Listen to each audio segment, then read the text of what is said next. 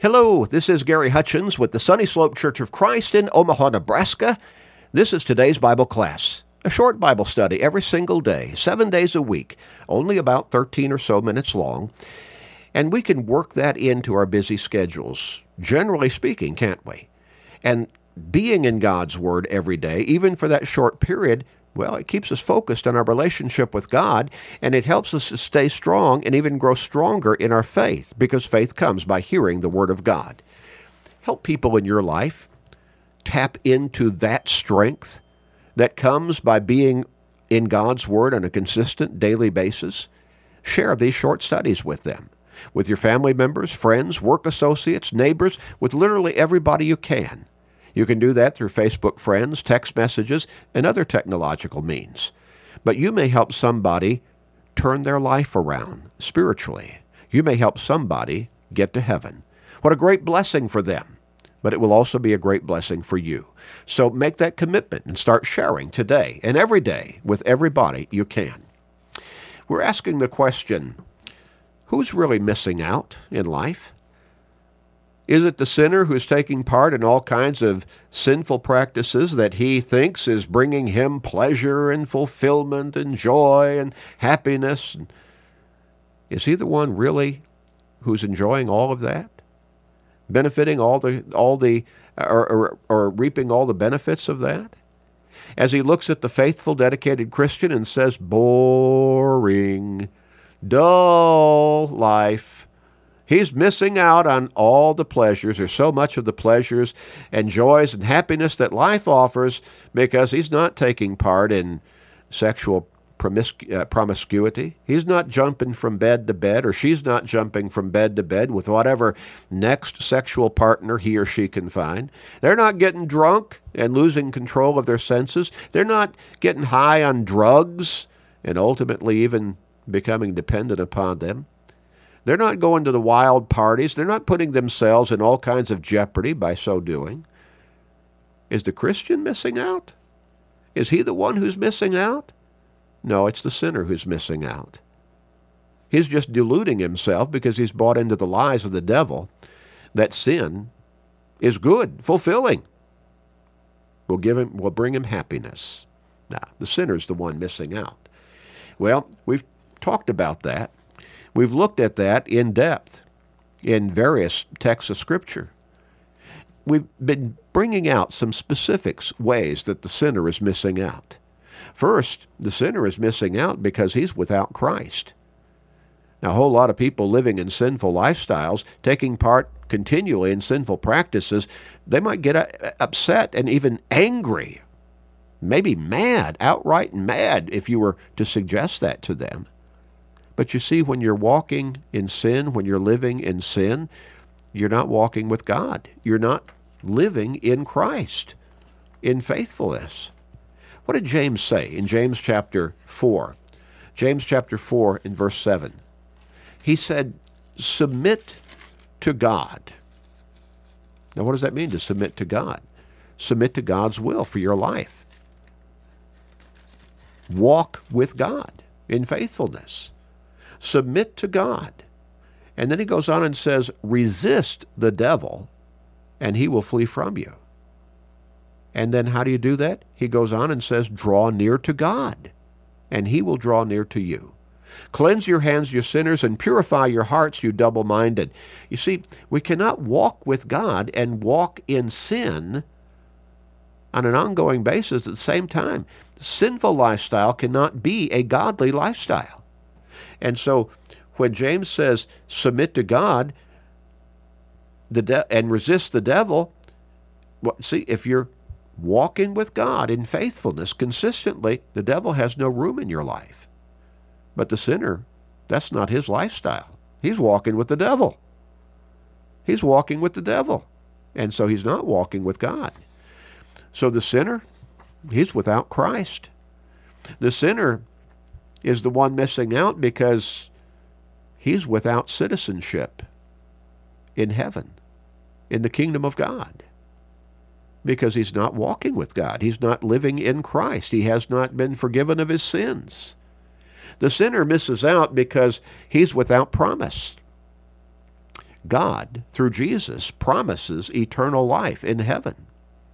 But the sinner, he's not a partaker of that promise because he's not been forgiven of his sins. He's not living in godliness. He's not living by God's teachings. The sinner misses out because he's without real hope. We began looking at this last time.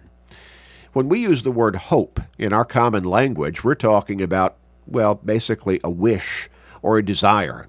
Now, some people, it's a wild, unrealistic desire or wish. But when we're reading about the hope that God offers us through Jesus Christ, that's a spiritual hope.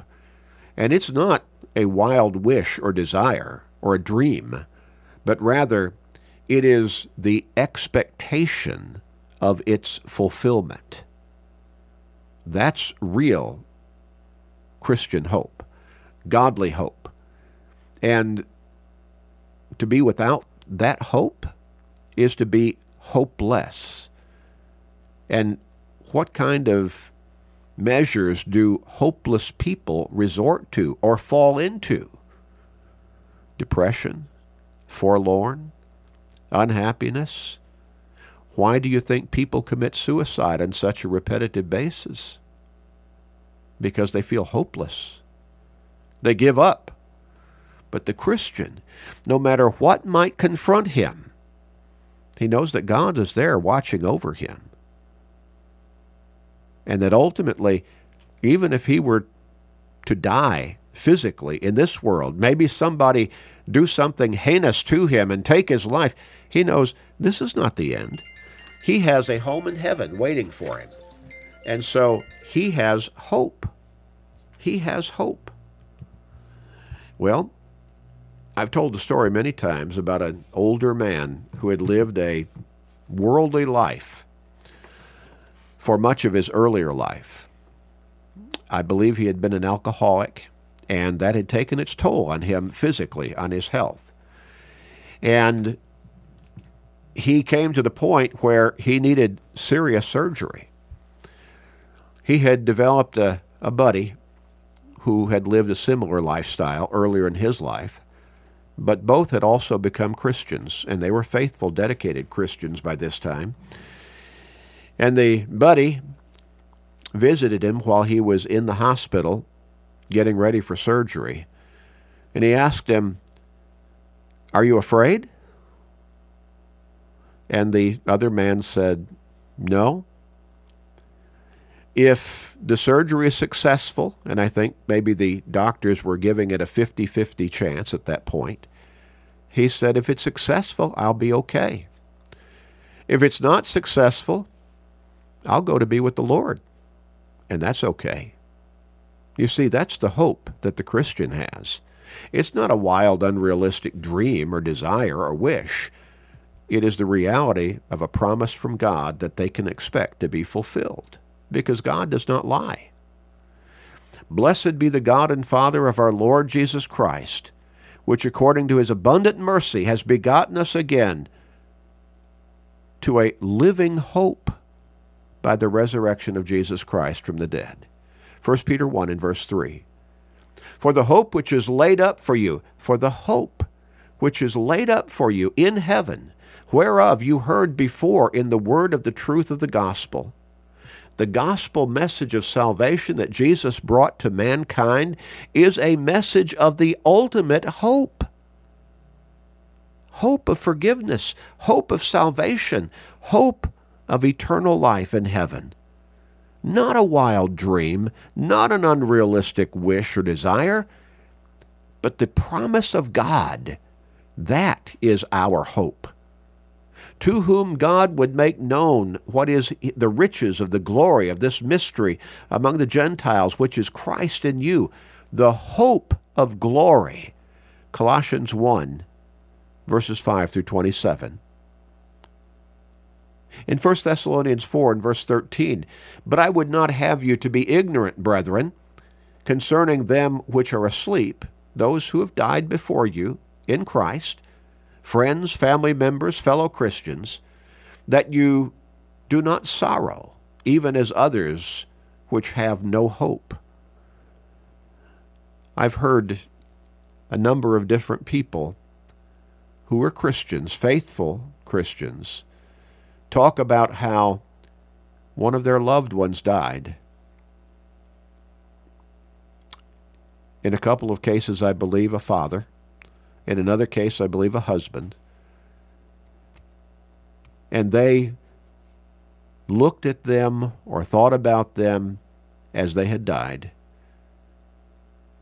And they were sad because they said, "You took too long. You did not come to Christ. You did not become faithful." And the sense was, now you're dead and without hope.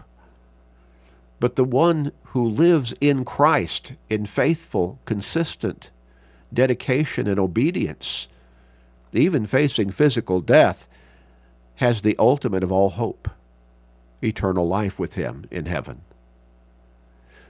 1 Timothy 1 and verse 1.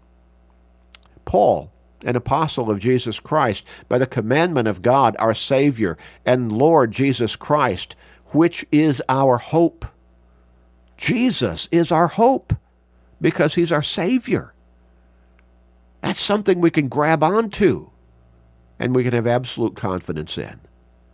And 1 John chapter 3 and verse 3, every man who has this hope in him purifies himself, even as he is pure. Oh, don't you want that hope? Don't you know people who would love to have that hope, that assurance? Help them by leading them to Jesus Christ. Help them by sharing these studies with them. Let's pray. Father in heaven, please guide us to help others to see that they can have this ultimate hope from you through Jesus Christ. And not a wild wish, not an unrealistic dream, but the expectation of its fulfillment, because you have promised and you don't lie. Please forgive us, gracious Father. We pray in Jesus' name. Amen.